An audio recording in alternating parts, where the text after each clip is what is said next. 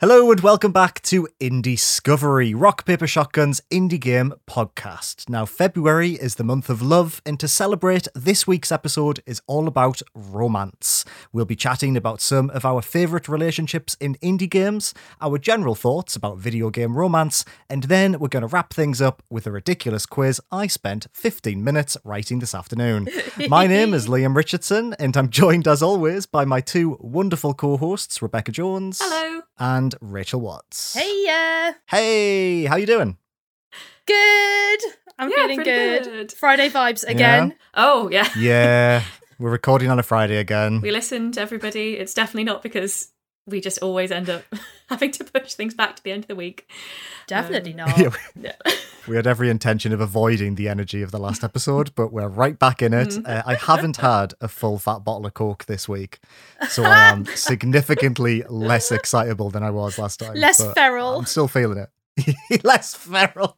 Yeah, I've had less caffeine than usual today because I didn't manage to find time for a second tea break. So, yeah, it could be. No, really? I could doze off in the middle of this. It could be completely the opposite energy.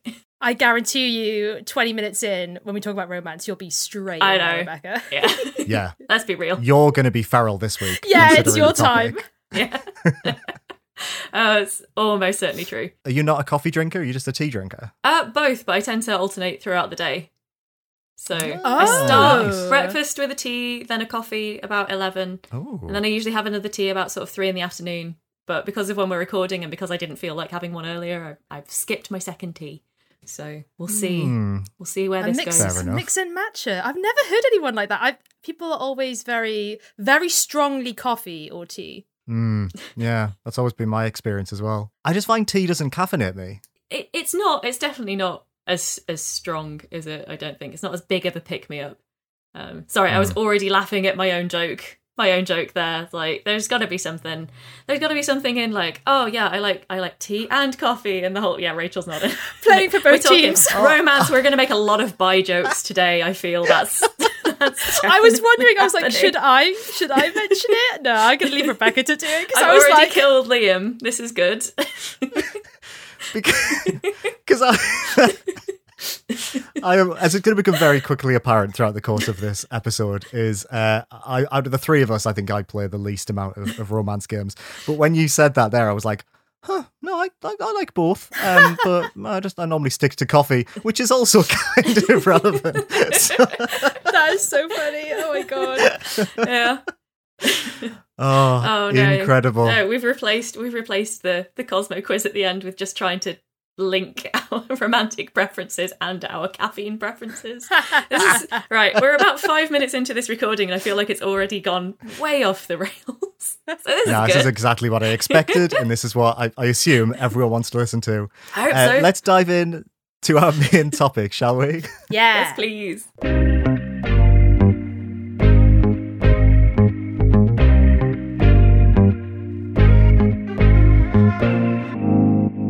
So, as we mentioned up top, this week we're talking about romances, especially pertaining to indie games.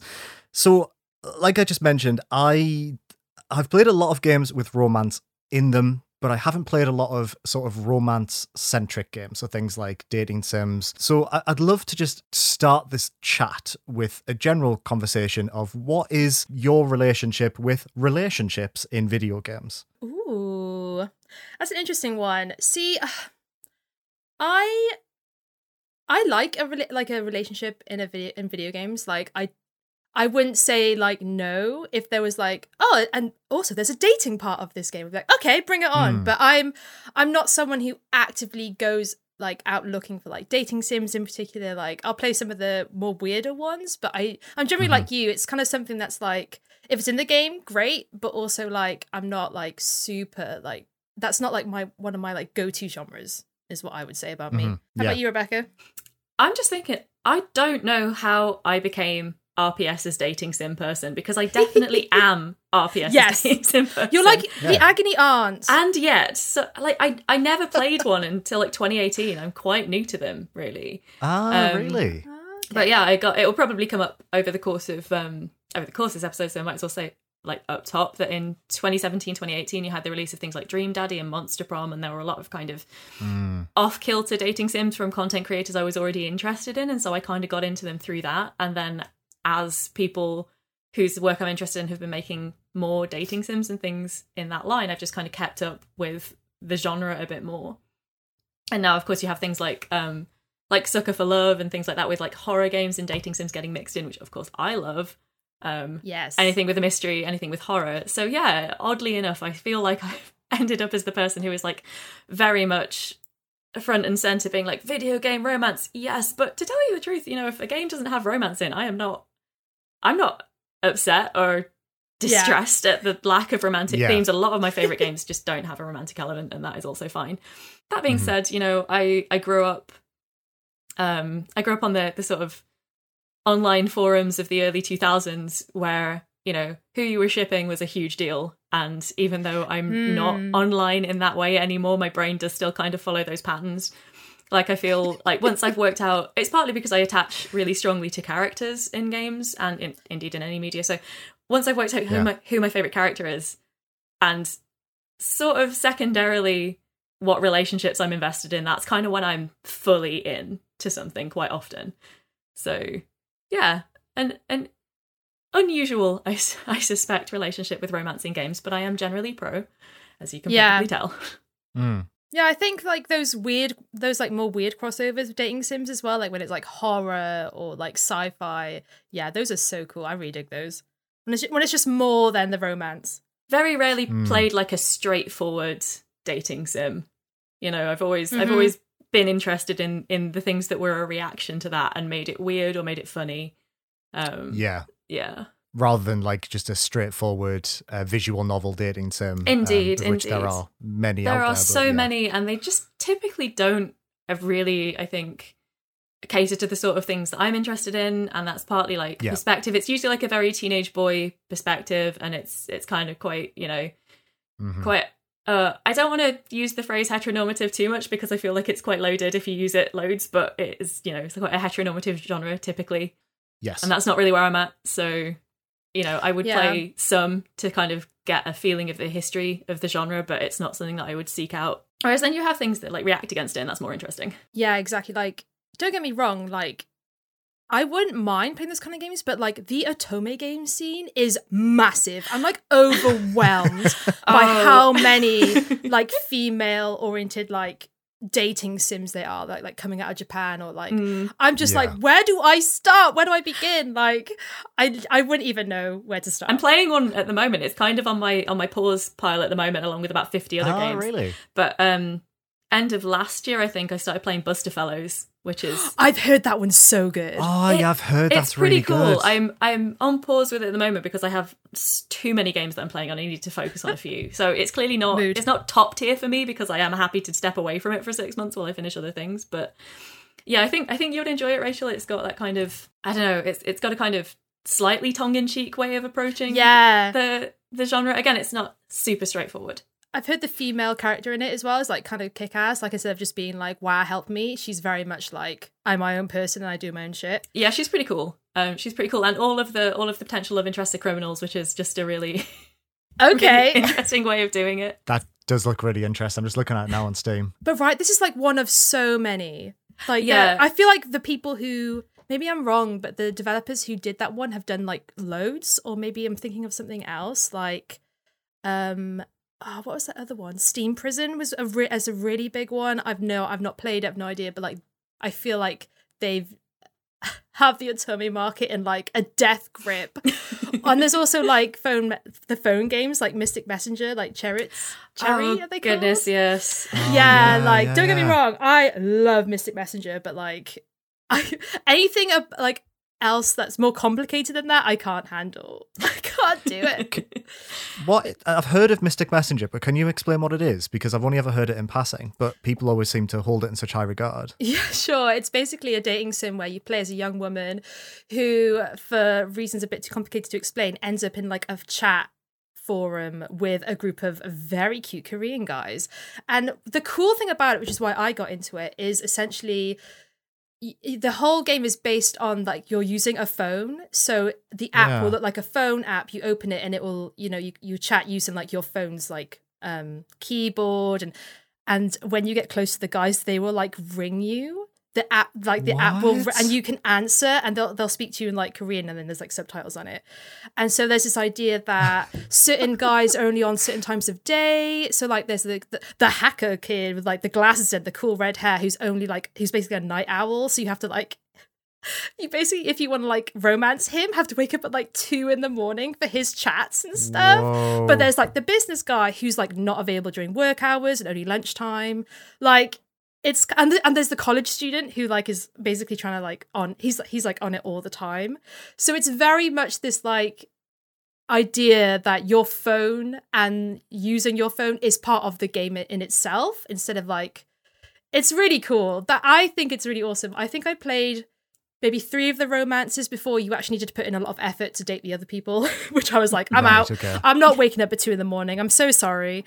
But yeah, like, it's a pretty cool game. Like, I'm not gonna lie, I love the concept of that. Like, that's the kind of thing in horror game as well, right, Rebecca? Like, you get horror games where like your phone and using your phone is like part of the game. Funnily but this enough, is just for dating. I plan to talk about one today. Oh yeah. Oh, interesting. Very weird coincidence that we got onto Mystic Messenger. But isn't that funny that Mystic Messenger has such an interesting way of using technology to tell a story in a way that feels very tactile and realistic, but a lot of people would probably push it to one side because it is quote unquote a traditional dating game. And For sure. I do think, absolutely, like, I do think a lot of people might not play dating games because they might think that there's not enough interaction, or maybe there's not like anything interesting about them. Well, I mean, if I may butt in from a guide's perspective, when I worked I would love at you to. one of our sister sites who cover mobile games, the biggest guides traffic is for Mystic Messenger, Obey Me, the sort of mobile dating otome games. That's hell yeah. I love that. It may not be what the conversation is about, but it's, in terms of what people are actually playing, huge. Yeah. Absolutely huge. How interesting.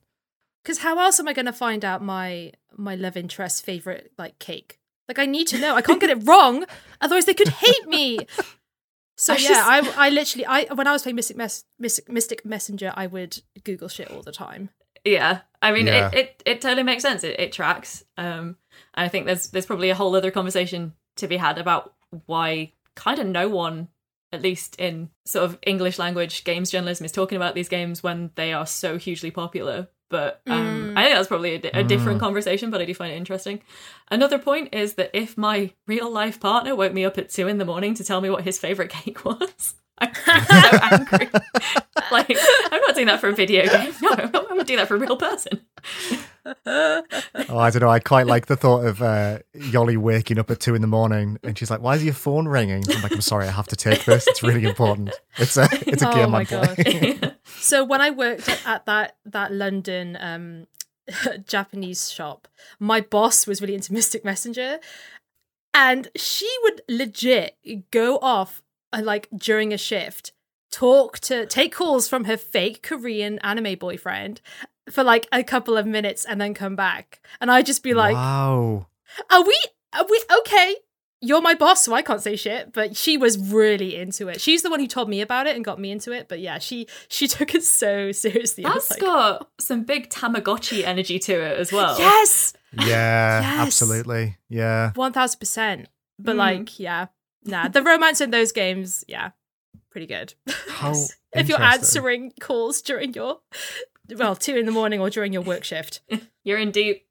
Very, very deep. Yes. I think this leads us on to something that I really wanted to talk to you both about, which is sort of when you first experienced, or the first game you can remember playing that had romance as part of it. So I was thinking the other day about the first game I ever played that had the option for romance was Harvest Moon on the GameCube. It's a Wonderful Life. Oh. And I found the emotional connection that I have with that game feels larger because I was able to gradually build a relationship with the character in that game and, eventually get married, have kids. It's a Wonderful Life is actually the grimmest farming simulator out there because death is like a huge part of the story of that game. Really? Yeah, there's a remake coming out this year. I would very much recommend you play it. It's very, very sad. Oh, I remember at the time being like, this is really interesting. Like, I'm courting someone, we're growing a relationship, eventually they move in. And I think on the GameCube it was, you played as a male character, you could only date the female characters, but obviously that's changed a lot, something that we'll definitely talk about in a moment. But I would absolutely love to know if you can remember sort of the first time you played a game that had some kind of romance in it. I'm just trying to think. Sorry, I shouldn't have dumped this on you, really. No, it's interesting. I remember Little Big Adventure, if you remember that. I think that's a really early example I can remember of a game where the drive through the story is to go and like rescue your character's girlfriend, which I guess I remember them being rather sweet. I don't remember the game that well, but I remember quite enjoying it. But I think the first time I can remember really connecting to a romance in a video game was when I played the Gabriel Knight series of point and click adventures when I was about 10. Ooh, what's that? Let me Google it. Really, really good Sierra point and click adventure games from the 90s, like total gold standard of the genre. At least the first one was, the two sequels not so much. But I was sort of, I guess, at the kind of age where you start to pick up on that kind of like vibe between characters, even if they're just like very lightly teasing something. And yeah, I remember being like quite invested in the relationship between the two leads in those games. Although interestingly, spoilers for a game series that ended 25 years ago. They build that relationship up over 3 games, and then they don't end up together. And obviously, like when I was 12 or so, it devastated me. But now I'm like, actually, I really like how they did that. Yeah. And partly it's because the series got cancelled. I think that probably the plan was to get them back together. But I'm kind of into that sort of like ending of it being like they kind of realise that they're not right for each other and that they're never in the same place at the same time. And I liked that. That is nice. That's really nice, yeah. So that's a interesting one from my past. I thought it was very much like 3 seasons of anime and they just end up holding hands at the very end. And you're like, it's like nothing else. Is this what I've been watching like 50 hours of this cartoon for? Holding hands? Stop. I thought it was that vibe, but it sounds a lot more wholesome than that. It's not a wholesome series. It's a quite dark and adult and again horror oriented series, because that is who I've always been since I was a tiny child. But it does. I love that consistency. It takes a sort of, like I say, quite mature view, I think, was what I like about it with hindsight. Hell was yeah. that it kind of spent 3 games demonstrating that like maybe they weren't right for each other, and then sort of had one of them go, no, we shouldn't do this right now. And I was like heartbroken at the time, but with now as an adult, I'm like, no, she made the right choice. Yeah, absolutely. And you're right. That's a type of relationship that just isn't usually depicted in video games. I find is a very realistic sort of, we love each other, but our paths don't cross frequently enough, or it's not going to work out right now. And shit's going down. I think that's really nice. Have you thought about your first experience, Rachel? Sort of like a game that you played with romance in? See, I can't quite remember, but I remember playing, I mean, this isn't too long ago, but like when The Witcher 3 came out. And also, you know, I mean, not really an indie, but like there's the whole thing about Triss or Yennefer. Girl, no one. Neither of them. I have shit going on. I have dragons to kill. Yes. My daughter's missing. No. Are you joking? Like my first playthrough, neither of them. Sorry. You're both lovely ladies. Maybe in another playthrough. Not right now. I'm busy. And so like that was my first kind of foray Absolutely into like fair. right into those kind of like chosen romances where you're not like kind of herded into one, which I really liked about it. But also I've not played any of the Witcher series, so I was just like, I don't. Yeah, you're familiar with me. I ain't familiar with you. That opening, I was like, okay, cool. Right, awesome. So maybe that one. But I also like I remember playing games like Animal Crossing, and there's no romance in it, but you definitely have like your favorite villager, and you're like, I would die for you. I would take a bullet for you. And I remember having a couple of those when I played Animal Crossing when I was like a teenager. Like, you are my life. Please don't move. You'll break my heart. Absolutely. Yeah. And they totally give you like fair. a framed picture when they move.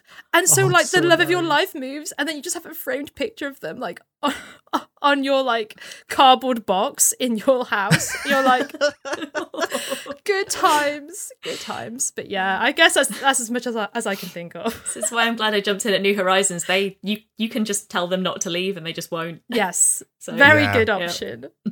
Instead of like showering them with gifts. Oh, I've never been as devastated as when Apollo left my island on Wild World. It broke my heart. It really did. He was my best friend. They So- don't know the damage they cause. They don't They know. don't. They clearly do They because they don't. won't let them do it anymore in New Horizons. Like we're traumatized a generation of children. It's time to make this kinder. Trauma, babe. This is definitely like off topic, but yeah, the edges they smoothed down for New Horizons compared to the earlier games. If you didn't play for a week on the DS, they would basically be like, "Motherfucker, where have you been? You dare show your face here? I will beat you the Who's shit out of you." this? I don't recognize you. Are you the new mayor? Oh, wait, Rachel? Welcome back. So passive aggressive. Yeah, excuse you. Absolutely. And the weeds. Oh, I know, right? You were nothing before I moved here. So let's talk indie games. I'd love to talk about our favourite indie game romances. So I will very quickly start with a couple that I think are probably my favourite in any game. And that is Greg and Angus from Night in the Woods.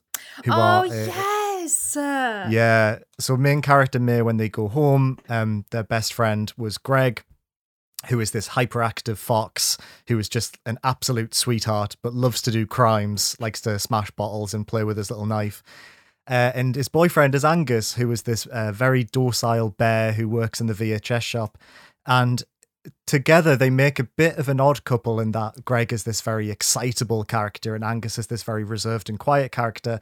But as the game progresses, you can sort of see the things they give to one another, their relationship, and, you know, it unravels in a way that's really beautiful, and you really start to learn, you know, why they work so well as a couple. And I think about those two a lot. I have a sticker of them on my laptop, actually. It's how much I really do care about those two. So yeah, I'd love to know your favourite romances from the world of indie games. That's a good choice. I forgot about those two. They are adorable. And there's something just the about them best. as well, because like Night in the Woods is based like in a mining town. Like everyone is like super old. They've been there for years. And then there's just this bear and like little fox, like queer couple just hanging out, like living their best life. I think that's really They're the best. They are so good. Good choice. I forgot about them. I haven't played Night in the Woods yet, but I am familiar with the characters because there is that one quite famous scene where it's which one is the one with the knife? Greg. Greg. Yes. And do you guys remember the scene where he's like, "Oh, my dad taught me knife throwing, hoping that it would make me less gay. Yeah. Now I know how to throw knives and suck." I'm like, oh. Sorry, are we allowed to do that? We should probably cut that out, right?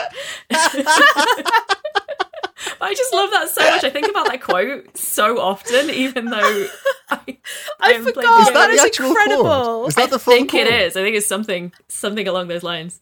Oh, that's so fun. I love that game so Yeah, much. that game is I need to can't play wait it. I for- so need to play it.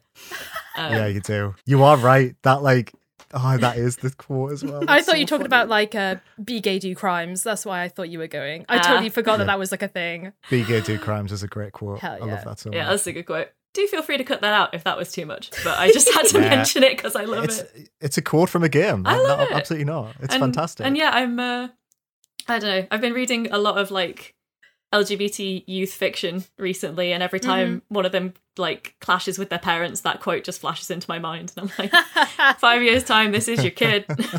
What's your choice of indie, Rebecca, then? Yeah, interesting that we were talking earlier about games that use your phone potentially to kind of make you feel like you're interfacing with the character's phone, because one of the ones that I wanted to talk about was from Simulacra, which is a found phone horror game, which is also available on PC, so it's within the rules.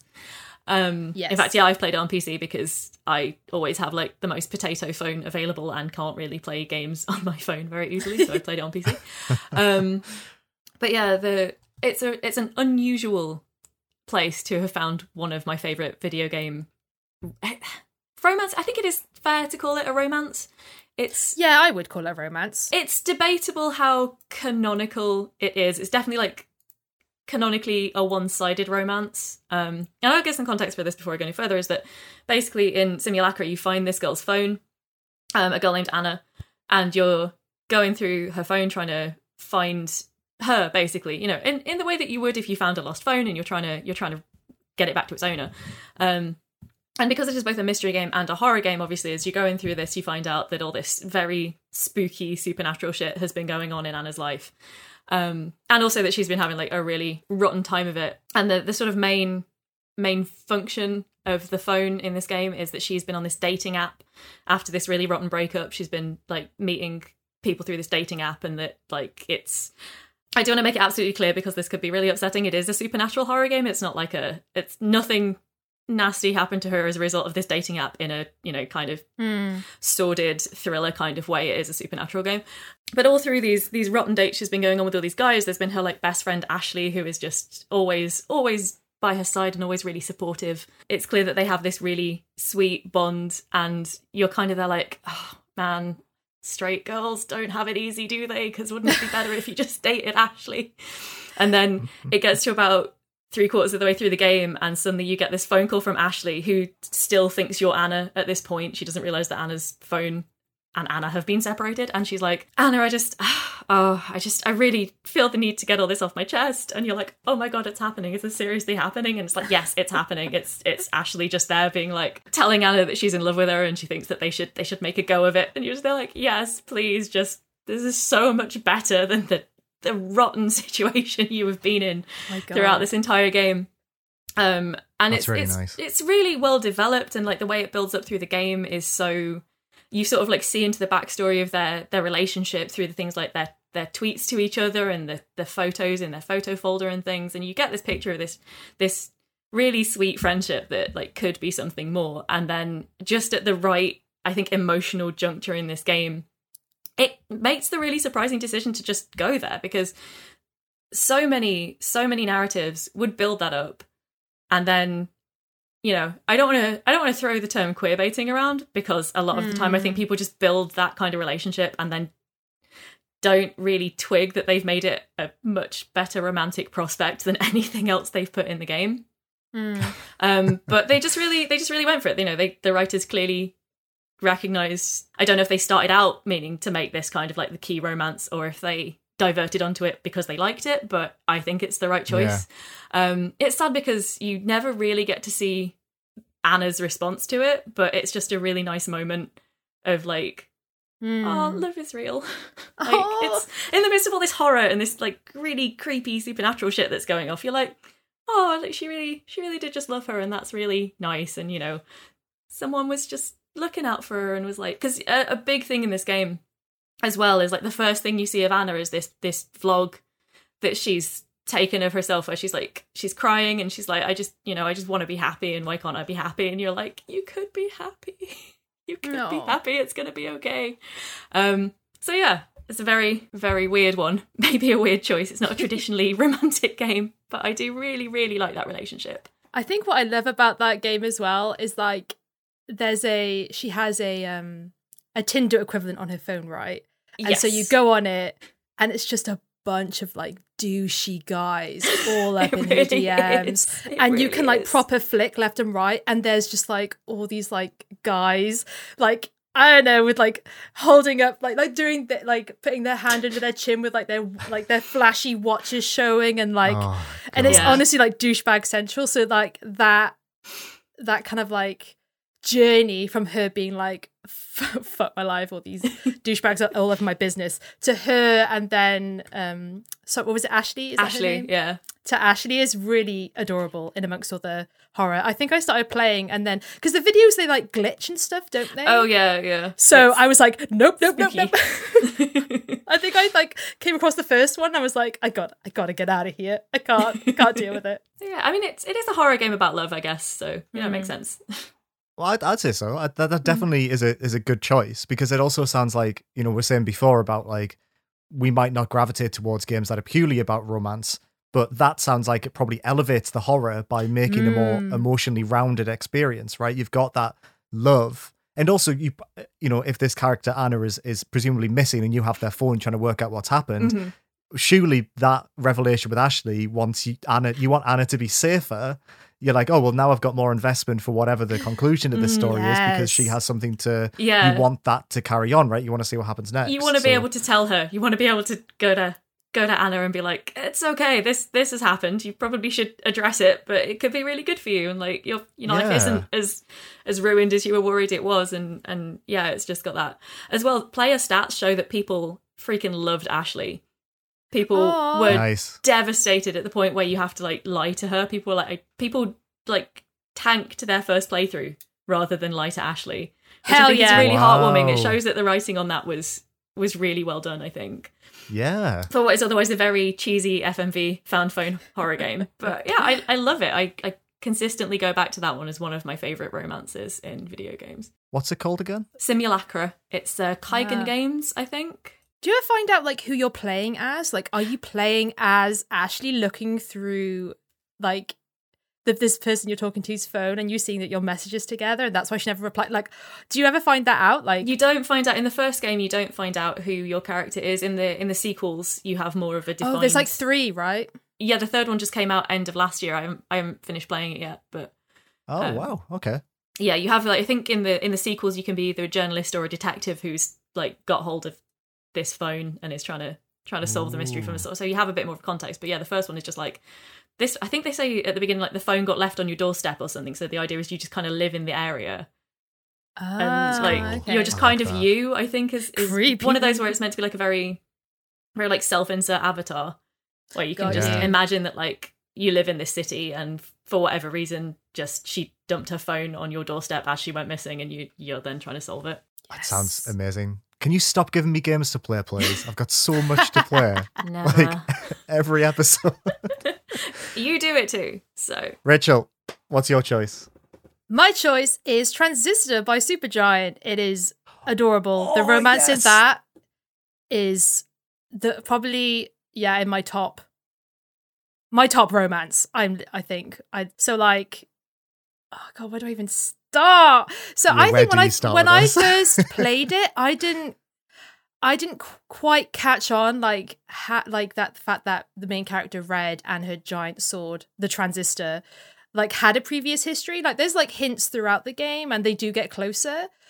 And then obviously the ending like confirms it. But like on a second playthrough, like reading all the descriptions, like reading into everything, like that romance is top tier. Like I love it so much. Yeah, the idea is that you play as Red, who in this universe is like a singing sensation. She's like a superstar, and at the start of the game she is like pulling a giant sword out of this mysterious man. Like he's basically being impaled, and as she wrenches the sword out, the transistor of him, like the sword can talk and it's like talking to her, but she has lost her voice. So it's interesting in that you play as a character with no voice, but there's like hot sword because his voice, oh my god, Supergiant always use him. I forgot his name. He's in Hades. He does like loads of voices for Supergiant. He's the narrator in Bastion, isn't he? He has the hot sexy voice. They give him all the hot characters, and so yeah, he does all the talking throughout the whole game.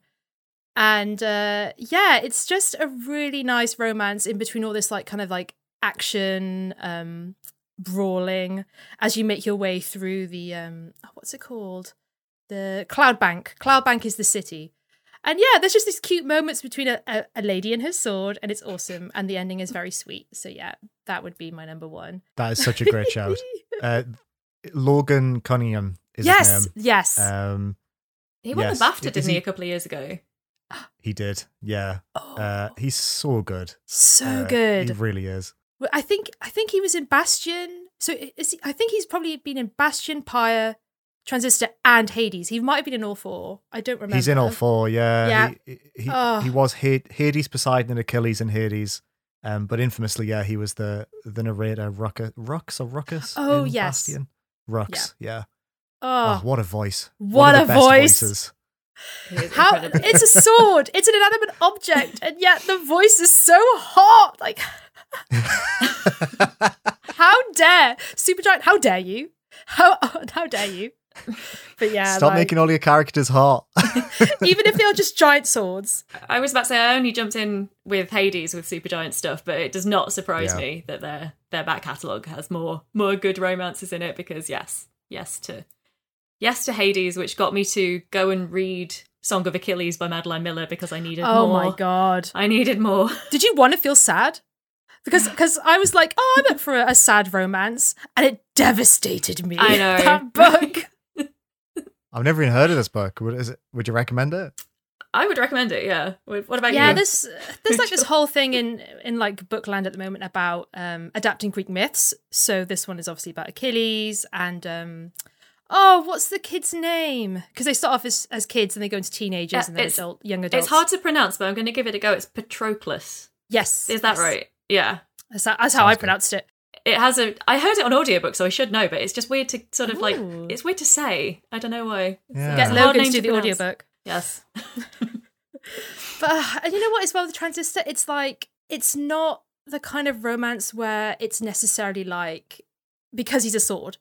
They have like just really cute moments together, and like Logan's voice acting, and like he's so sincere to the point where you're just like they don't even like hug or kiss or anything. She's just like fighting, and she doesn't even talk. But it's like this idea that like he's her voice and she's his body, his agency is just like, oh yeah, yes, I totally get you there. Rachel, so good. Have you played Boyfriend Dungeon? I have. Yes. I just finished it a couple of weeks ago. So who did you romance? 7. The K-pop laser saber. Oh yes. Wait, hold on. I need to quickly get the list. I think I dated the cat at first. Pocket, yes. Because I like I liked the weapon. The weapon. Oh, the was knuckle really dusters. Yeah. Yeah. I really liked that. Hold on. Who's the? I'm just trying to think of who they all are. I'm getting a thing up now. Oh, I like the girl as well. The sword lady, the saber. The dagger. The dagger. You mean Valeria. Yes, her. God, my memory is so poor. She's awesome as well. Like, that's a good dating your weapons. Yeah, I think kind of game. I don't know. I was going to say it was the dating your weapons game, but now that you told me more about Transistor, I'm like, clearly there is a market there that I need to get more into now that I've finished Boyfriend Dungeon. Because I should clarify. I finished the DLC a couple of weeks ago because I absolutely blitzed the base game when it came out in like summer 2021 and adored it. And so when the DLC came out, I was really busy, so I didn't have much time to get back into it, but I finished it recently and I love it so much. And it's a free DLC, so I recommend getting back to it. Because it does give like a nice sort of conclusion to the kind of romantic storylines, because like the original ending focuses a bit heavily, in my opinion, on the kind of like more downbeat side of your character's story, whereas this ends on a bit of a high note, I think, overall. And it's really nice and it's free, so I feel like I majorly bounced off it because weirdly the romance and the visual novel elements I really enjoyed, but it was the action roguelike stuff which I was like, I'm so over this. I just want to talk to cute boys and like cute weapons, cute cats, cute girls. Like I don't want to be in these dungeons like fighting stuff. So yeah, it can be. I think the combat does get a bit repetitive. Fortunately, it's kind of on my level, so I was quite happy. But I will admit that like there's 2 things I still haven't done, even though I am pretty much finished with the game now. There are 50 levels for your character, and I got to level 49, and I know what you mean, because I was like, I am out of impetus now to go and like max my level out, just because I'm like, I've done everything. So even though it would have only been a couple more runs, I think I was like, I'm all right. I'm okay. I'm good. Fair. Honestly, good on you, because I've wasted too much of my life thinking, oh, well, I'll get one more trophy on this game. And it's just so good to just walk away from something when you're done with it. I think. Yeah, the best feeling ever. I'm trying to practice that it really more. Is. But the other thing I couldn't do is there's like a secret mini game in it that is kind of like an old school like racing game, and I just can't do it. And so I'm like, I'm not going to get the last trophy. So I'm not going to max level myself, and I'm not even going to get the last trophy on this stupid mini game. It's not stupid. I'm sure it's very good, but that's how you felt in the moment. Yeah, exactly. And I don't know if it's because I'm trying to do it on mouse and keyboard, and it's very much, it's like the idea is that your sticks are inverted. Is part of the challenge, but trying to do that on mouse and keyboard just broke my brain. I was like, I can't figure that out. Yeah, that is hurting my brain just trying to think about how that would even feel to play. So yeah. I do not blame you at all. It's messed up. Maybe if I ever get a Steam Deck, I'll go back to it and get that last achievement just to say I've done it. Maybe it'll be easier on Steam Deck. But yeah, no, just mouse that last and keyboard, bit of dopamine. Yes. That as it stands dopamine. But like, I've just been thinking about like other Supergiant games because we did mention Hades, and Hades has some wonderful dating like in it. Like, yeah, I love the romance in Hades, like, which is interesting because like I don't know how you guys like role play these situations, but like for me, if it's like I'm the person in the game, like I'll date whoever like, I don't know, is the most good looking or has a good personality, whatever. But if it's a character, I will date the person who I think that character goes best with.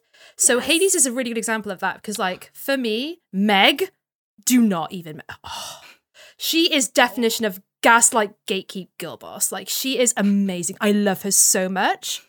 But I chose Zag and Than, obviously, because those are like absolute couple goals. So it's interesting in like. So the first run through, I was like, right, I'll do Zag and Than. And then my second, I'll go for who I really want. And that is Meg, because she is queen. That was literally my relationship with it as well. Really? You're so speaking my language. Because there it is. Yeah, I haven't finished Hades, but that is exactly my thing. I'm like, yeah, for me, probably Meg. But for this guy, you know. And that is absolutely how I approach romance in all games. If there is a defined character, I will try and think about like what I think is what they would want. Whereas if it's something more like Boyfriend Dungeon where you're building your own avatar, then I would be like, right, who do I want? You know? Yeah, I totally agree. Because in Hades, Than, obviously, because Zag is the best boy and I want Zag to be happy. Yes. Obviously, Meg would be my personal choice because so good. I don't know. We don't need to go into why I like it when she's mean to me, but I just think Than is really right.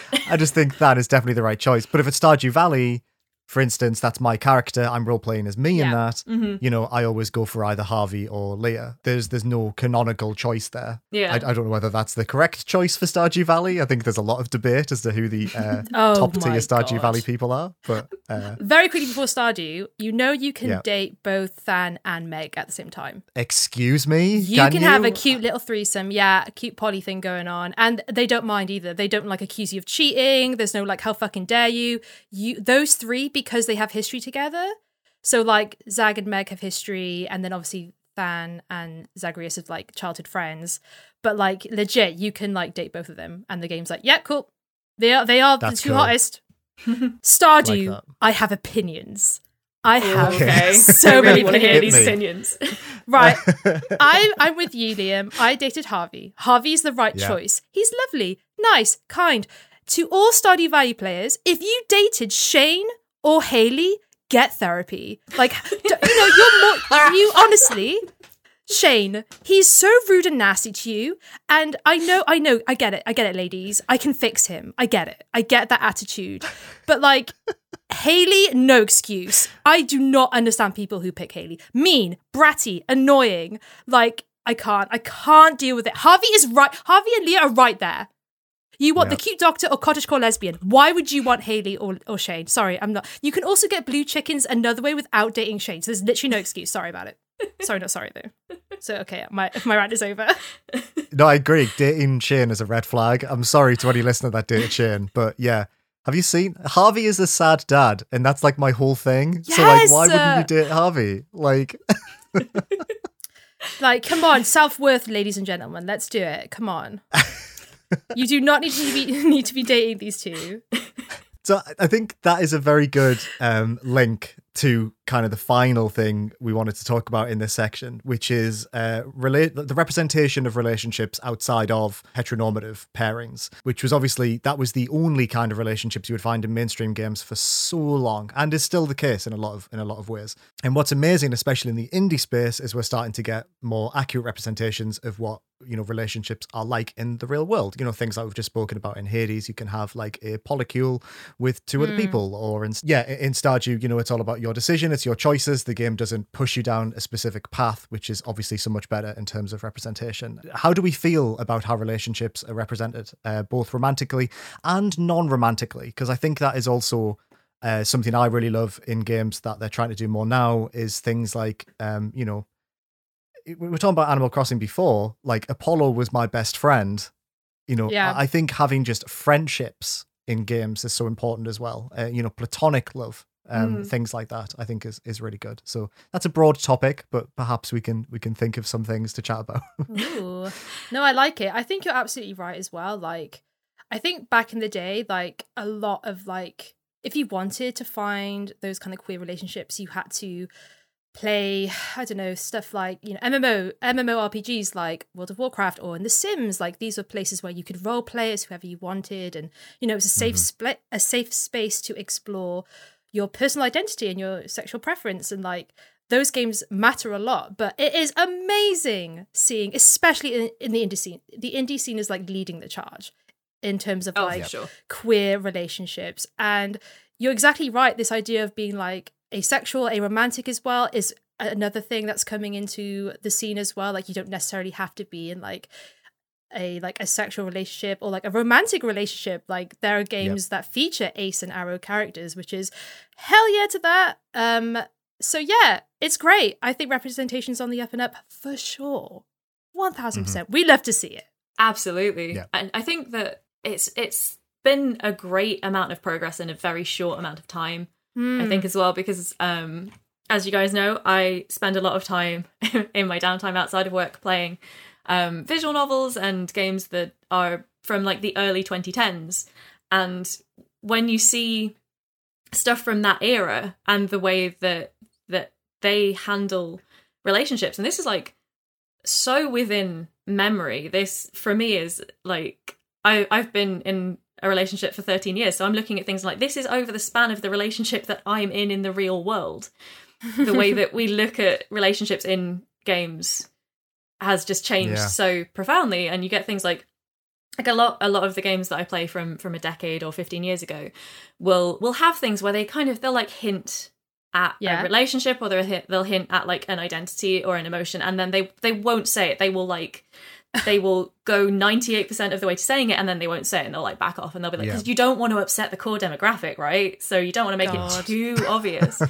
But now, obviously, it's just like, especially, as we say, especially in indie games, but increasingly in, more AA, AAA stuff as well, you're seeing people just, going like, actually, we can, it's more interesting if we make a greater diversity of characters and relationships and interactions. And it's heartening, I guess, because it does demonstrate that as a society we're kind of more open to seeing that, I guess, because the further you get up the sort of financially driven side of things, to still see things like a trans character in The Last of Us Part 2, for example, or just like the amount of stuff that I obviously say a lot. I love Life is Strange, which is kind of on the cusp of like AA, AAA, and the fact that is all primarily like LGBTQ characters and relationships. So nice to see, because it means that people aren't just put off at the high levels of decision making from including like that sort of representation in the games.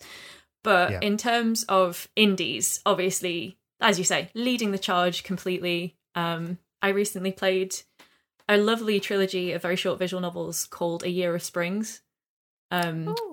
Which that sounds nice. Absolutely delightful. And so Liam once again is about to get something else on his wish list. Sorry, can you hear me just like tapping away on my keyboard? I spend your money for you on this show. I'm so sorry. Keep doing it. But yeah, Year of Springs is a lovely trilogy about three women in Japan who are all LGBTQ, but they have different identities and their relationships with each other. And it has a lot of platonic stuff. It also has romance in it. It has ace arrow representation, and that's done really thoughtfully and like in a very informative way.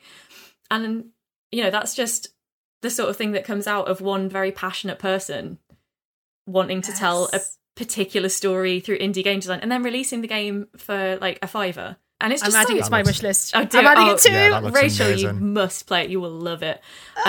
It's very short. I think I played the whole thing. It's like a couple of hours long for the whole thing. It's just so lovely. I remember I had an evening to myself and I saw this short game that I'd heard a lot about, and I was like, yes, I'm going to play this. And I had a little cry by the end. It was just so sweet and delightful. And because of the way it reminded me, because you were talking about like both romantic and platonic relationships and being given equal weight. Because there's these three women and two of them end up in a romantic relationship, and one of them is the friend who's kind of like very close to them. And has her own stuff going on as well, and it's just it's so sweet and very, very worth your time. So that's such a great recommendation. That is incredible. So good. Cool. Well, that was a really good chat. I think we've really covered a lot of ground there. I think we should do a full episode about dating games and something a bit more structured, where we're recommending things that we found further down the line, because this is a genre I really want to play more of. Mm-hmm. So I think we'll definitely revisit this topic maybe later in the year. Absolutely. Well, I would say I wanted to talk your ear off about Monster Prom. The conversation never really got there, but it does have online multiplayer. So just Ooh, yes, that'd be good. If we wanted to do like a group play and then do a review of that or something, that would be. I love that. Yeah, let's definitely do that. Fun. I'm going to yammer about it about the whole thing on our favorite indies in a couple of weeks anyway, but. Like, yes. Excellent! I can't wait, because it's a game I've never played. So, and you always talk about it, so I want to hear about why it's so good. Shall we move on to a bit of bullshit? Yes. Yeah. Bring on the thing bullshit. on a Friday. Bullshit. Yes.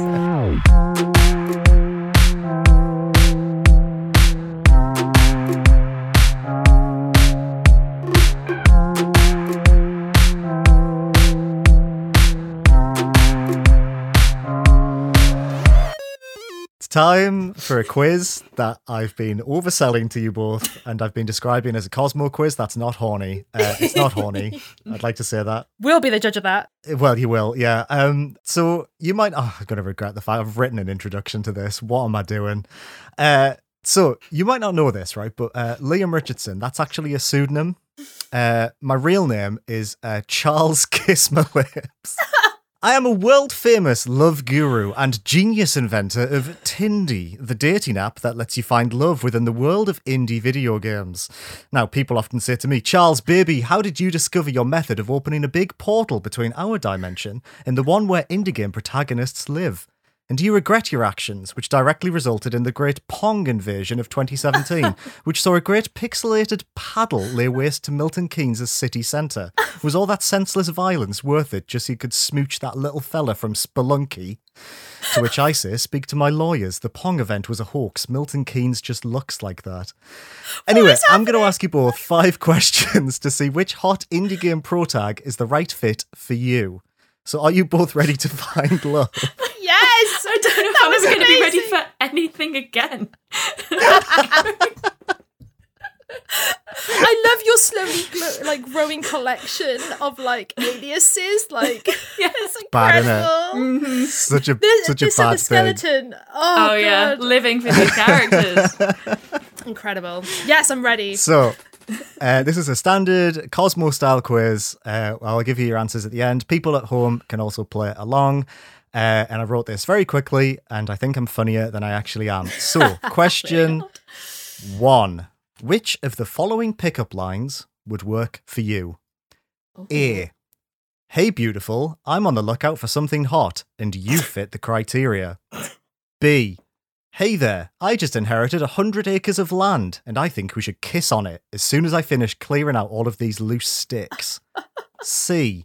No message, just a photograph of a severed, bloody hand holding a single rose. D. Oh, hello, sorry to bother you. I just moved back home and maybe we could go on a date? No worries if not. E. Honk! Which one would you like to answer? Which is your selection? I'm going to write this down as well, so this is like... I mean, I'm getting childhood best friend vibes from D, I think it was. Very much like, oh, we haven't seen each other in 10 years. Last time you saw me, I'm 10, and now I'm like super hot and like, okay, I'm feeling that. But also the honk. The honk is, it could mean anything. I think I know what the honk means. I think I figured that one out. Oh, really? I will not be very subtle. Oh, no. Do I go with my heart, even though it's going to require some explanation?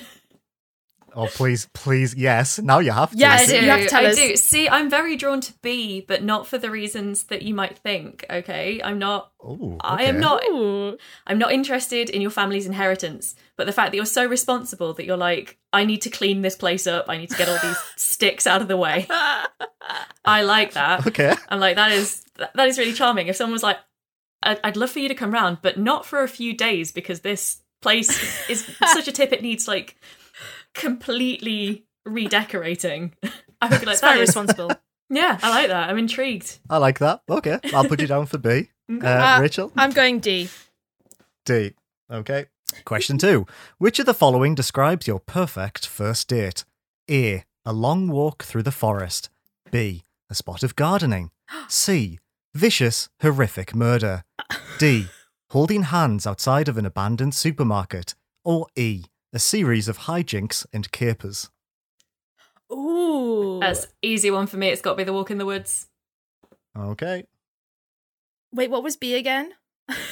B was a spot of gardening. I do like gardening. B. B. All right. B for me. Hijinks was very, sounded good as well. Hijinks were tempting, Yes. but I do love the woods. Again, I wonder what character is attached to the E option.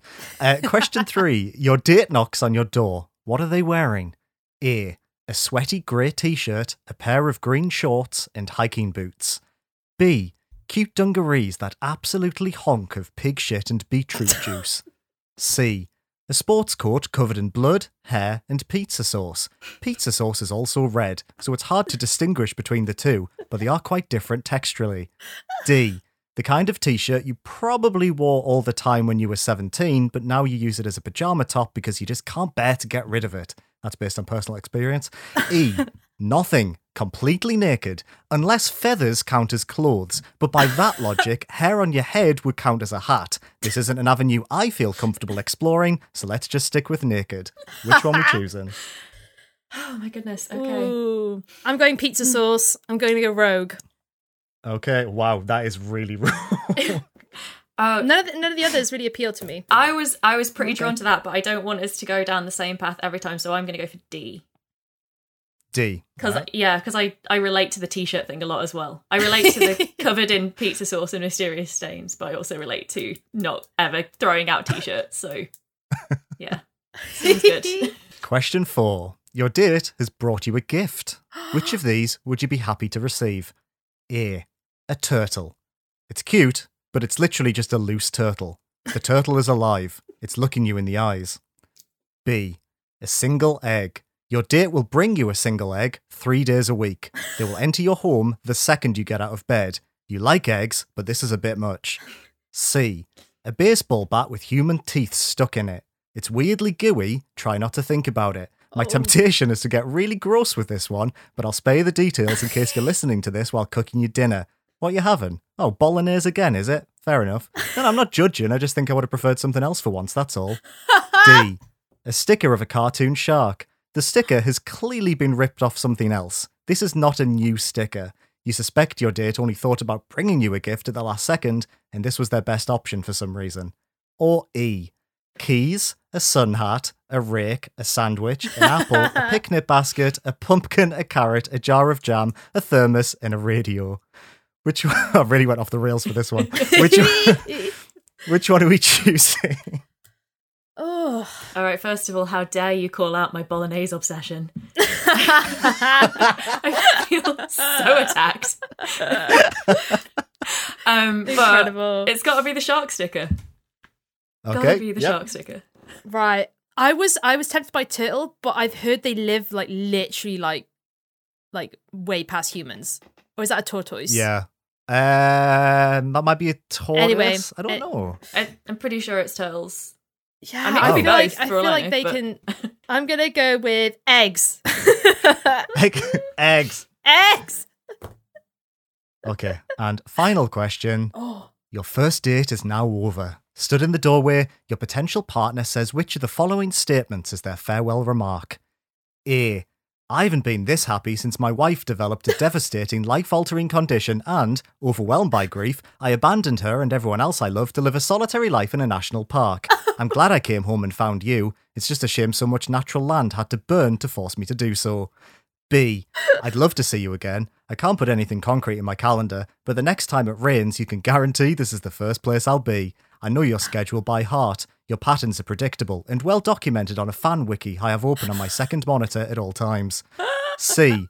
There's a lot of things in life I'm unsure about. How to wash blood out of a white jacket. How do I keep getting away with my actions of unrelenting violence? Does glamorizing murder really force a player to reflect on their relationship with digital violence, or does it just make it look cooler and more appealing? These questions plague me every day. But I can say with some certainty that you're very nice, and I'd like to go on another date with you if I don't get killed by a man in a motorbike helmet first. D. I am impossibly sad in a way that feels devastatingly real in your 20s, but almost warmly nostalgic in your 30s. Would you like to commit crimes with me again? Or E. I'm making myself laugh. I don't think it's legal to kiss a goose. I'm unsure if there's actually any law that's written down about it or anything, but the thought of doing it is giving me bad vibes. And I'm the goose in this situation. Which of those options would you like? Oh, God. They're all so terrible. Oh, God. I'm going to go with the fan wiki. Yep. Yep. I am so... I like dedication. I want someone to be obsessed with me. Rebecca? So legitimately torn between C and D. It's wow, really? Okay. Yes. All right, D. There we go. D? Okay. So, Rebecca, your indie game sweetheart would be May from Night in the Woods. Further underscoring the fact that I need to play that game, clearly. Yep, you really do. Maybe stick around for an upcoming podcast. And Rachel, your indie date would be The Farmer from Stardew Valley. Yes! Surprising no one. Anyone at home? If you got mainly A's, then your date was Henry from Firewatch, who I thought was Hank until about 4 minutes before I started this podcast. Had to Google it. Yeah. B, Farmer from Stardew Valley. C, Jacket from Hotline Miami. I thought they had a name. They don't. Fans just call them Jacket. That's a rogue one. Choice. It is a rogue one. Oh my God. Very concerned if either were all C's. D is May from Night in the Woods. And E, unsurprisingly, is Goose from Goose Game. Goose supremacy. Yes. There we go. That's something you let me do. I'd like to be in a relationship with Goose. He's got sass. The goose is iconic. The goose is iconic. No. There we go. That was it. I didn't expect Henry from Firewatch. I thought they'd be more of a Hank. Henry surprises me. It's a nickname for Henry, so I think he does get called Hank sometimes. Oh, is it? Is my Hank? God. Ah. That makes sense. Because I thought Delilah called him Hank, and I was like, I swear it was Hank. Mm. Yeah, it's right. kind of a nickname for Henry, I think. So, yeah, I think that it alternates in the game itself. That's an interesting one for romance as well, because that's all via walkie-talkie. Indeed, yeah. It was kind of on my long list when I was thinking of relationships in indie games I could talk about today. But that was on mine as well. Yeah. I feel like I'll probably be bringing up Firewatch a lot in the future when we talk more generally about indies that we love. So I was like, I'll hang fire on Firewatch. Do you want to know my off-kilter indie romance choice? Mm-hmm. Yes, of course. Was unpacking just all the relationships in that game. Yeah. That's such a good choice. It is a good one. Have you both played it, yeah? Yes. Yes. Yeah. I think the way that game portrays relationships without a single word, purely through things and space, is absolutely sensational. It's so good. Such a good pick. Again. Yes. With a certificate. That game has one of the best villains in gaming. Yes. 1000%. And then anger I felt. Such a great ending though as well. Just like a perfect little tiny moment at the end, and you're like, oh yes, it's all been worth it. So yeah, I like that game. Warms me darn heart, that game. That is such a good point. I'm totally shocked. You're so right. That game is all about romances. different kinds of relationships with different kinds of people and how we evolve and like the things we take from different relationships going forward. Like, yeah, such and a it good has one. good like platonic moments as well. Like the first house share with that's clearly like 4 people who are, you know, sharing like a just post uni sort of accommodation, and I was like, yes. And one of your roommates is clearly really into cosplay, and so you've got to work out this massive like cosplay. That's so real. That is so real, yeah. So good. I love that game. That game is so good. It's very so sweet. good. It's very sweet. Right, shall we move on to our final section? Yeah. Oh gosh, how had I forgotten? Yes. Do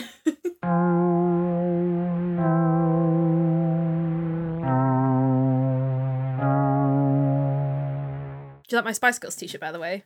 Oh, nice. I absolutely love it. I did notice it before. Spice It's up your so life. good. Those were the days. So when the film came out on VHS, Yeah. I really wanted the how old was I when that came out? 5, 6. My dad was like, "Oh, would you like the Spice Girls movie? It's on VHS today." And I was like, "I love the Spice Girls movie, Dad." And he said, "The Asda or whatever's doing like a special edition that comes in a metal case, and it's got each of the like you can get a case that has one of the Spice Girls on it. So which Spice Girl would you like?" Yes. And I was like, "Oh, I want Baby Spice. I want the Baby Spice one." Yeah. And then my dad brought back the Jerry Halliwell one, and apparently I cried. Honestly, she's one of the worst. Like her and Scary. I'm sorry, not sorry. I love them all, but like I honestly would cry as well. I totally get Aren't you. they like massive Tories now? Those two, I know that Jerry definitely is. Yeah. I love Mel C. Sporty was always like Sporty and Baby were always my 2 girls when I was like they were like my girls. And I don't know about I mean Posh for sure, right? You would think. You It's would in the fucking name. think. Yeah. I don't know about Posh, you know. I kind of feel like she might With David not be. Beckham I don't know. though? Qatar? Yeah. Divorce him, babe. Divorce. I hope none of them are into indie games. Yeah. Imagine. If we get an angry email from If we get Jerry cease and Halliwell. desist from the And Spice she's a Girls. and she romanced Shane in Stardew. Sorry, babes. I did your quiz and I got Jacket from Hotline Miami and you're giving me shit for it. You've lost a listener. I would lose my shit though if they actually did. If one of them, if it was Imagine Baby or Mel C, I would. Yeah, I'd lose my shit. Hyperfixations is a section of the podcast where we talk about things that are busying our brains. Rebecca, what is your hyperfixation this week? Ooh, what is wrong with us? I'm just. Friday afternoon. It is Friday afternoon. Well, guys. Yes. I finally did it. I finally started Danganronpa 2. So, Hell yeah! welcome to where Yeah, this well hyperfixation train is going for the next probably couple of months at least. Yes. 'Cause, yeah, I'm so I am. excited, babes. I am so Incredible excited news. too. So yeah, I was talking to you about it the other day, Rachel, and I was like, I think I'm gonna save it till Easter so I can like really start it on the Easter weekend. And then I was sat at home in the evening the other day, and I was like, you know what, fuck it, I've waited 18 months already to start this game. I'm gonna start it now. And yeah, I've been playing it for the past couple of evenings. I've just finished the prologue. And yeah, Lovely. I'm well in. You weren't kidding. It is within the first hour. It goes to places that the first game just never even hinted at. I'm having to, this was the thing. I kind of held off. So Danganronpa 1, I played for the first time in late 2020. Immediately became one of my favourite games. I've replayed it twice since. But yeah, I kind of had been holding off on starting the second one because I knew that it was like a different setting and different characters. And even though the story was linked, I just kind of like, I had to catch myself in the exact right mood to want to kind of jump into the expansion of that world, which I know sounds really strange, but this is the nature of hyperfixation. Sometimes it drives us away from the thing that we really want. But I just decided, like, I was just really in the mood to start it, and I was like, I've got 4 Danganronpa games still to play. I'm not getting any younger. I need to get into this and find out what's going on here. And yeah, I'm just 100% back in. So Amazing. yeah, more Love that. teen murder mysteries, please. Also, that sums up Danganronpa so well. I spent the last couple of evenings playing it, and I just finished the prologue. Yeah, it's so true. Yes, to be fair, before Liam gets too put off from playing these games, I have only played like 2 hours, which I know is long. Right, okay. But yeah, I've been playing it sort of between when I finish work and when my partner gets home. So I'm not like playing it all evening. I'm playing it for like an hour and a bit, basically. Yeah. But yeah, they are long. They are long games, and because there's like 16 or 17 main characters in every game, the first few hours are just, right, go and introduce yourself to everyone, learn everyone's names, learn their 3 personality quirks that are the jumping off point for every interaction you're going to be having over the next 30 hours. So I've done that now, and we're into the real game now. I'm very excited, and again, because we're recording this quite late on a Friday, I can promise you that within an hour of me making this statement, I'm going to be back there playing more Beautiful. Danganronpa 2. Absolutely love that. I think what's interesting about Danganronpa is that, yes, it's long. Yes, the visual novel sections can take, God, up to an hour between cases and stuff. But, and this can be said for a lot of games, but I particularly have found it with this series, is that the more you put in, the more you get out.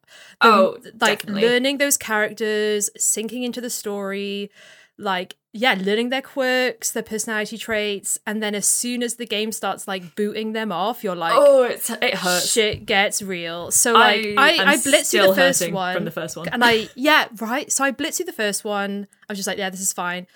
The second one, I proper like, right, I'm not gonna like read like super fast. I'm gonna try and get into these characters, and yes, is it a punch to the heart, to the gut? I don't know. So that's another reason that I held off playing it, because I was so invested in the characters in the first one, and I took it so badly because nearly all my favourites died, and I was like, I just don't know if I am like ready strong enough to hurt again.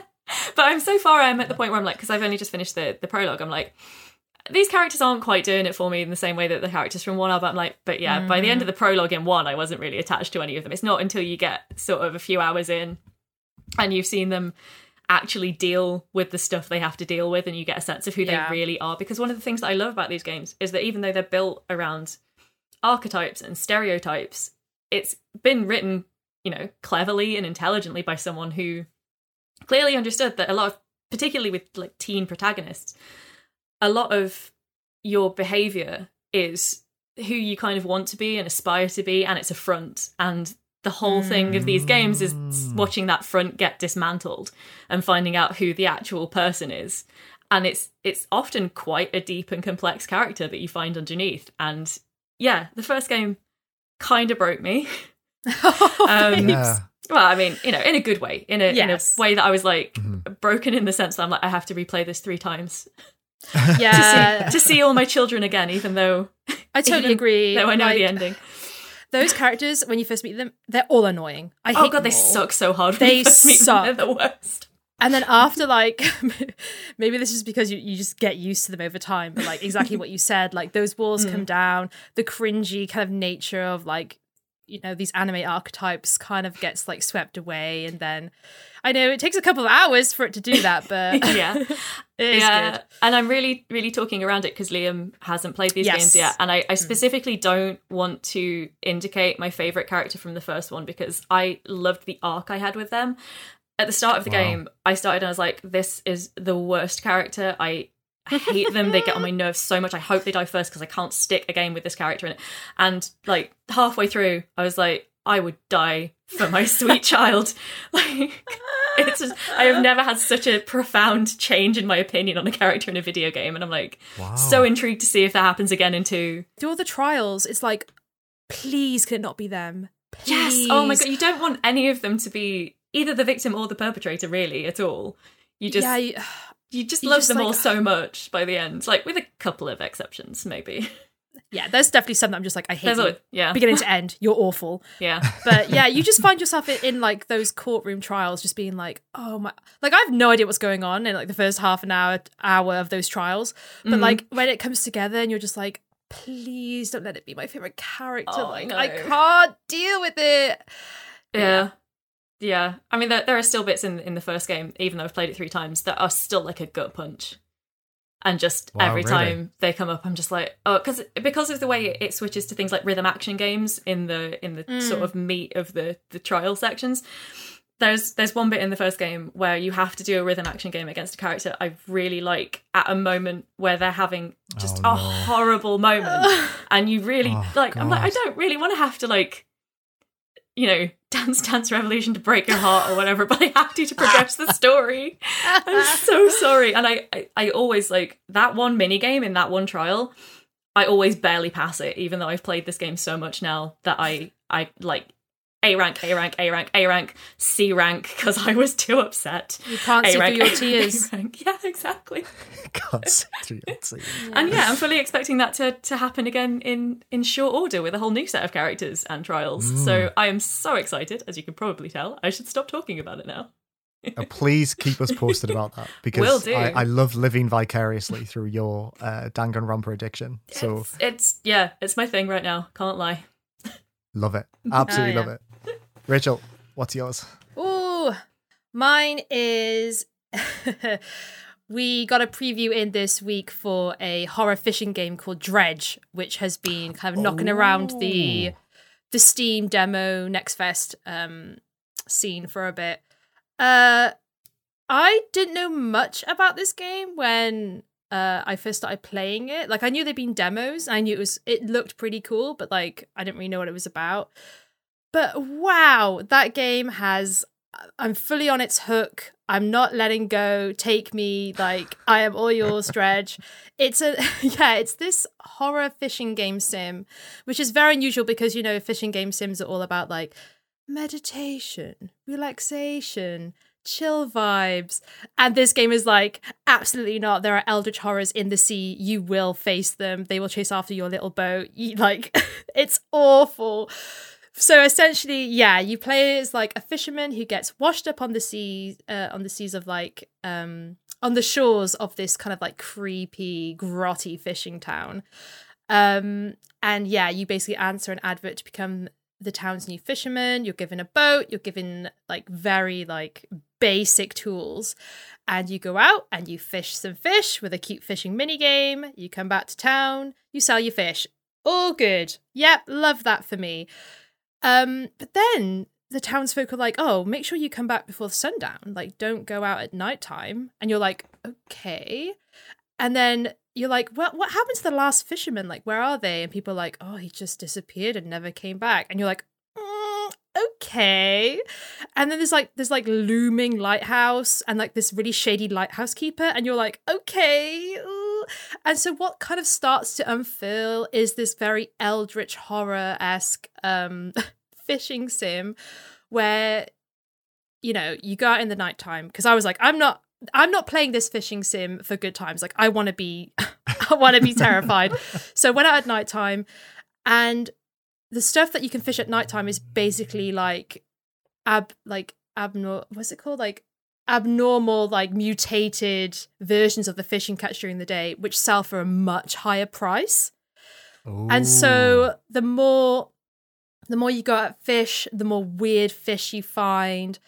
And oh my gosh. So, you know, in video games, they have like a panic meter or like something that visualizes your stress or your panic, and it's normally like a bar.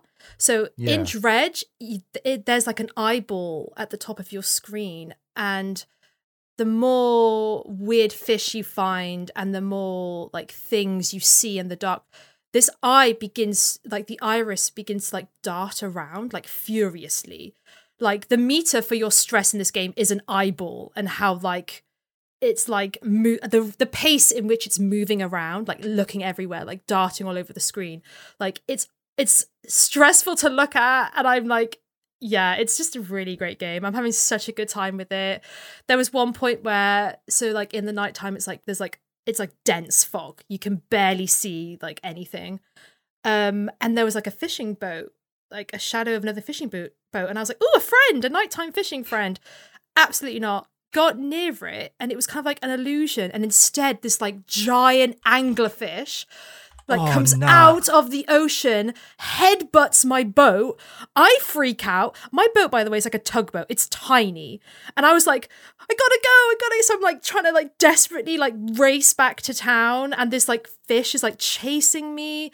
Girl, it's such a good game. I love this twist on the genre. I love the fact that it's taking these kind of like alien, like eldritch fish and like making it really, I don't know. It's like that fear of the ocean, right? Like you just, you don't know what's down there. And this game taps into that massively. Yeah, it's so good. It's not out yet. It's out the end of March, but I've just been using the preview code. And yeah, even it's just an hour and a bit of the game, but I wonder if the demo is still live. I'm gonna have a quick look. I don't think it is. I'm on the Steam page now because that's a shame. It has definitely got my interest. I had to look at your preview yesterday or the day before, and it did definitely catch my attention because we know I love the horror vibes. My main question about it actually is how is the fishing? Because that's a good question. Fishing in games can be a real pain. I know exactly what you mean. I don't want to shit on Stardew too much, but... but shit on the fishing minigame, though. Oh, God. Hate that damn thing. So... You don't like the fishing minigame in Stardew? I know, I'm the only person in the world. No, you you do? You do like the fishing game? Yeah, I like it. I think it's good. Oh, I was kidding. There are literally hats about how much people hate the fishing minigame. Yeah, Have you seen that? Yeah, I'm pretty sure everyone hates it. That is incredible that you love it. I didn't realise it was a controversial take. Oh, yeah, people hate that thing, and I'm oh, wow, I am okay. people on this occasion. That is incredible. Damn. Okay, so the fishing game in Dredge is very it's kind of in two parts. So you kind of rock up to like a fishing spot in the sea, which you can see it's kind of like represented with like fish jumping out the water. So you rock up, press F to start fishing, and a little mini game which is like a donut with green areas in the donut, and you have a spinning dial and you have to hit the dial in time with the green areas. Sometimes it's a donut, sometimes it's a line, but it's very simple. Like the idea is that when you fish, you will get the fish regardless of whether you hit these areas or not. But the reason why you want to is because it's faster and time is of the essence in this game. Like you do not want to be hanging around before nighttime. So the faster you can like complete this mini game, the faster you can like rocket back I like to town. that. So that's the first half, and the second half is like a block fitting puzzle game. Your cargo is represented by like a grid, and each fish you catch is kind of like a Tetris piece. So you have to fit the fish into the cargo. And so believe me, when there's like when it's like nighttime, you're catching your fish and you're quickly trying to fit all your like catches into your cargo, and then like there's like a rumble in the ocean and like the music starts getting really intense and the eye is like darting around on the top of your screen. You're like, I gotta go. I gotta get out of here. Are you telling me that it has the Resident Evil 4 inventory screen as the way that you manage your fish? That's incredible. Yes! Oh my god, I didn't even think of that. Idea. As well, it's like the skill checks from Dead by Daylight as the fishing minigame. Yes. Like, so that's interesting. That's cool. It's got a lot of those horror really game cred in there. Yeah. I mean, obviously, like Dead by Daylight isn't the only one that's done that sort of like circular skill check. It always comes to mind for some reason as the... See, I didn't clock those two. That's really interesting because obviously I don't play a lot of horror. But I think the type of horror that I don't like is like stuff that's very in your face. Dredge is very much like the atmosphere, the vibes, like something is approaching, but it's not like it's not going to be up in your business. It's like, thankfully, it's like on the screen, and like, I hate things when it's like all like something like jumps out and like is like full on like up against the screen. I can't deal with it. But yeah, this game, I love it so much. I'm calling it as like one of the best indies of the year. Like it's that good. Okay. It's so addicting because it's like there's like little like mysteries as well. Like there's a collector who's like, I'll give you this dredge if you like find like artifacts in the bottom of the ocean and like bring them to me. And you're like, okay, this guy's kind of sus. And there's also like islands where people are like living on the edge of like an island because like a sea monster is like known for swimming in between like the archipelagos, like the little like there's so much lore and history and like it's like little threads, not to mention like upgrades that are really easily obtainable, so like it keeps you going, like fishing rods, up like motors, like there's just it's very Moorish. Like I just want more. I want to play like so much of it. It like, looks so good. Yeah, it really I'm is so into amazing. I'm honestly Cannot wait in to play love. that. Did I ever tell you guys that one of my favourite horror subgenres is nautical horror? Literally anything No. with like an ocean setting, I just so in. Yes, I'm exactly the same. I love that as well. It's just such an evocative setting. I think, as you say, it's got the whole like fear of the unknown because obviously we do know so little about our own oceans compared to like, you know, the surfaces of other planets even practically. Yes. And it's got the kind of the feeling of isolation as well when you're cut off by the sea and there's nothing in any direction except what you kind of got in front of you. So yeah, I've got a massive obsession with horror on boats and horror on islands. So I'm just watching this on loop now on Steam. I'm like, I need this game. This looks so good. Yeah. In a slightly similar note, I actually hate fish. Like, I'm scared of fish and things from the ocean. Crabs freak me out. I'm playing Wild Hearts at the moment, and there's like these little roaming crabs that run towards you with their claws up, and I can't. They're scarier than any of the big monsters. And if I go to an aquarium, there's certain fish that have like human features. Oh, I know the ones you mean. They're so freaky looking, aren't they? And I cannot stand them. Like, going to an aquarium is like, I'd rather go to like a haunted house than an aquarium. That's how much I hate fish. That's fair. Dredge sounds great. That's such a good choice. So good. Yeah, we'll have to keep an eye on that. Go on then, Liam. Let us know. I'm going to be quick with mine. I've got two because I can't really talk much about one of them. So my main one is something that Rebecca will know about because I've been talking to her about it this week, is The Walking Dead Season 1, the Telltale series from 2012, which I had never played before until this last week. Oh my God, pain, suffering. Right. Yeah, we finished it last night and I felt dehydrated for how much I cried. It is... Damn. An odd thing to experience in 2023. I played the first episode back when it first came out and then never progressed. Everyone said it was great. I did not listen to them. Played other Telltale games, played Borderlands, played Game of Thrones for some reason, played Wolf Among Us. And then this is on Game Pass. So Yoli and I would play games together a lot. And she was like, she's played it before. She was like, well, if you've not played it, let's give it a try. Played through the first episode, thought it was fine. It is showing its age in a lot of ways. It's quite janky. You can tell they were made on quite a limited budget.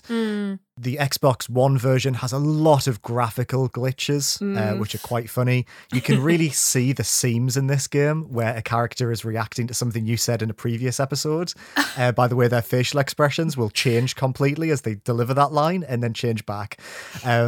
Yeah, I'm very much enjoying doing a Telltale character impression when I walk around the house of reacting and purely with my eyes, which are the easiest thing to get animated. But by episode 3, the narrative really kicks into gear. Its characterization is phenomenal. The main character, Lee, is actually maybe one of the best characters in any video game. And Clementine, I would die for Clementine. It really had a profound emotional effect on me. It's ended up being up there as one of the best narrative-driven games I think I've ever played. Nice. And sadly, I think it really highlights what we lost when Telltale disappeared, and how fast that company burned out on projects that maybe weren't a good fit for them. Yeah, and it's sad to play this singular thing and to think about it as it was back then and how important it probably was moving forward, you know, in terms of narrative design. For sure. And even now, revisiting it, we don't really have things like this coming from this space. Yeah. We've got elements of this that are integrated into every other game. Like, you know, I was saying I was playing Wild Hearts. Even Wild Hearts has dialogue options, but there's no real meaning to them. And even though you can see the seams in this game, it does give you a different connection. So, yeah. Walking Dead, still good, available on everything and incredibly cheap. I would recommend it if you haven't played it. And the other thing I want to mention is that Paramore's new album, This Is Why, Absolutely Oh, rules. yeah. So if you're into Paramore, that band just keeps getting better. Fantastic album. Massive fan. I need to try and see them live at some point because apparently they're very, very fun. But yeah, that's been my obsessions over the last week. Literally can't think of The Walking Dead without feeling a bit emotional. It's ruined me. Yeah. We were talking this morning. I was like, that does not go away. I played this game in 2016, and I can still get teared up quite easily thinking about the ending of season 1. The end. It's a gut punch. It really is. So my thing now is trying to convince Liam. I'm like, it's not over. There's like so much more Telltale Walking Dead. None of it ever quite reached the heights of season 1, but a lot of it's really good. Yes. So yeah, that's my new campaign to get you to play the rest. It might work. To be fair, I just think, I don't know. Sometimes I think it's okay because you said this as well. You give a very, very good case for continuing and also not. Yeah. Part of me could walk away from this now and just be like, what a beautiful story. What a beautiful conclusion. Maybe I don't need to see anything else. Yeah. But then also I just want to make sure Clem's okay. So I think I'm just like, maybe I need to keep going. Yeah, I never played past the first game. I thought the first game was like really great, solid. I didn't play any others, but I've played them all, most of them twice, I think. Nice. Okay. It's among my favorite game series. So obviously I'm gonna advocate for playing more, but also like I do get why people would want to stop at kind of the high point. It has to be. I think I said this to you earlier in the week. It has to be whether you want to see more of the story, because that Telltale formula does not change effectively. Like very, very minor tweaks to the formula over the. I mean, as you say, when you think about it, they were the big thing for 6 years. They went from the absolute boom to literally bust between 2012 and 2018. They crammed a lot in, and the way they did it was by basically making the same game like 20 times. Yeah. And if it worked for you and it worked for me, then that's, it's not great because they did a lot of really dodgy stuff with their studio, as it turns out. But in terms of the experience of the game, if the gameplay works for you, then it works for you, and you've got all those stories to try out. But yeah, if you're looking for sort of like innovation in game design, they really front loaded that, I think is fair to say. Yeah. I think I'm fine. I actually didn't like how in episode 2 or 3 it started doing first person shooting. I was like, don't do this. Come on.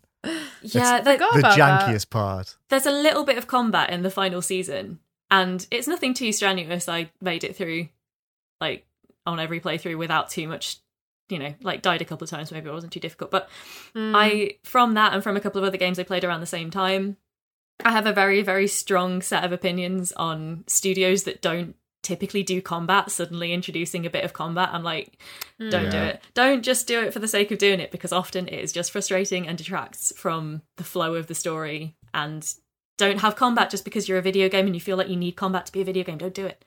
Like, yeah, that is definitely, it stinks of that. Yeah, it definitely has a bit of that going for it, when the most interesting parts are not the zombies, which is like that classic, like, that's the point I'm very of the elevated with my Dead. opinions. But yes, exactly. Yeah. That's the point. That's the point of zombie games. Well, indeed. Good video game. I want to keep talking for another hour, but as we're 1 hour 40 into the recording, I think maybe we should wrap up. And it's 20 to 5, so we should probably have a weekend. So yeah, let's wrap up, I suppose. So thank you so much for listening to Indiscovery. Your support is massively appreciated. If you'd like to get in touch with the three of us, you can do so by emailing in your questions to podcast@rockpapershotgun.com.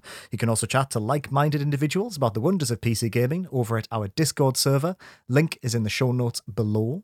If you'd like to support the pod, you can do so by rating and reviewing us on iTunes or your podcast provider of choice. A lot of you have been doing this, and thank you so much. I noticed on Spotify, we're a 4.9, and on iTunes, we are a perfect 5-star in the US. Here's a little bit of a inside baseball for you. Ooh. iTunes shows different ratings per region, which is weird. It's not like a global rating. So in the US, perfect 5 stars, 3 really nice reviews. It's lovely. Aww. In the UK, we're 4.9. So if you're in the UK, please review us on iTunes. But all of your support so far has been So appreciated. We're thank so you. happy with Thank you so much. how the show's been going. So yeah, thank you for that. You can also tell your friends about the good times you've shared with us here today. That also really helps. For all your PC gaming needs, go to rockpapershotgun.com or find us over at Twitter, Facebook, YouTube, and regrettably TikTok. Until next time, it's goodbye from me. It's goodbye from Rebecca. Bye. And goodbye from Rachel. Bye. Bye. Bye.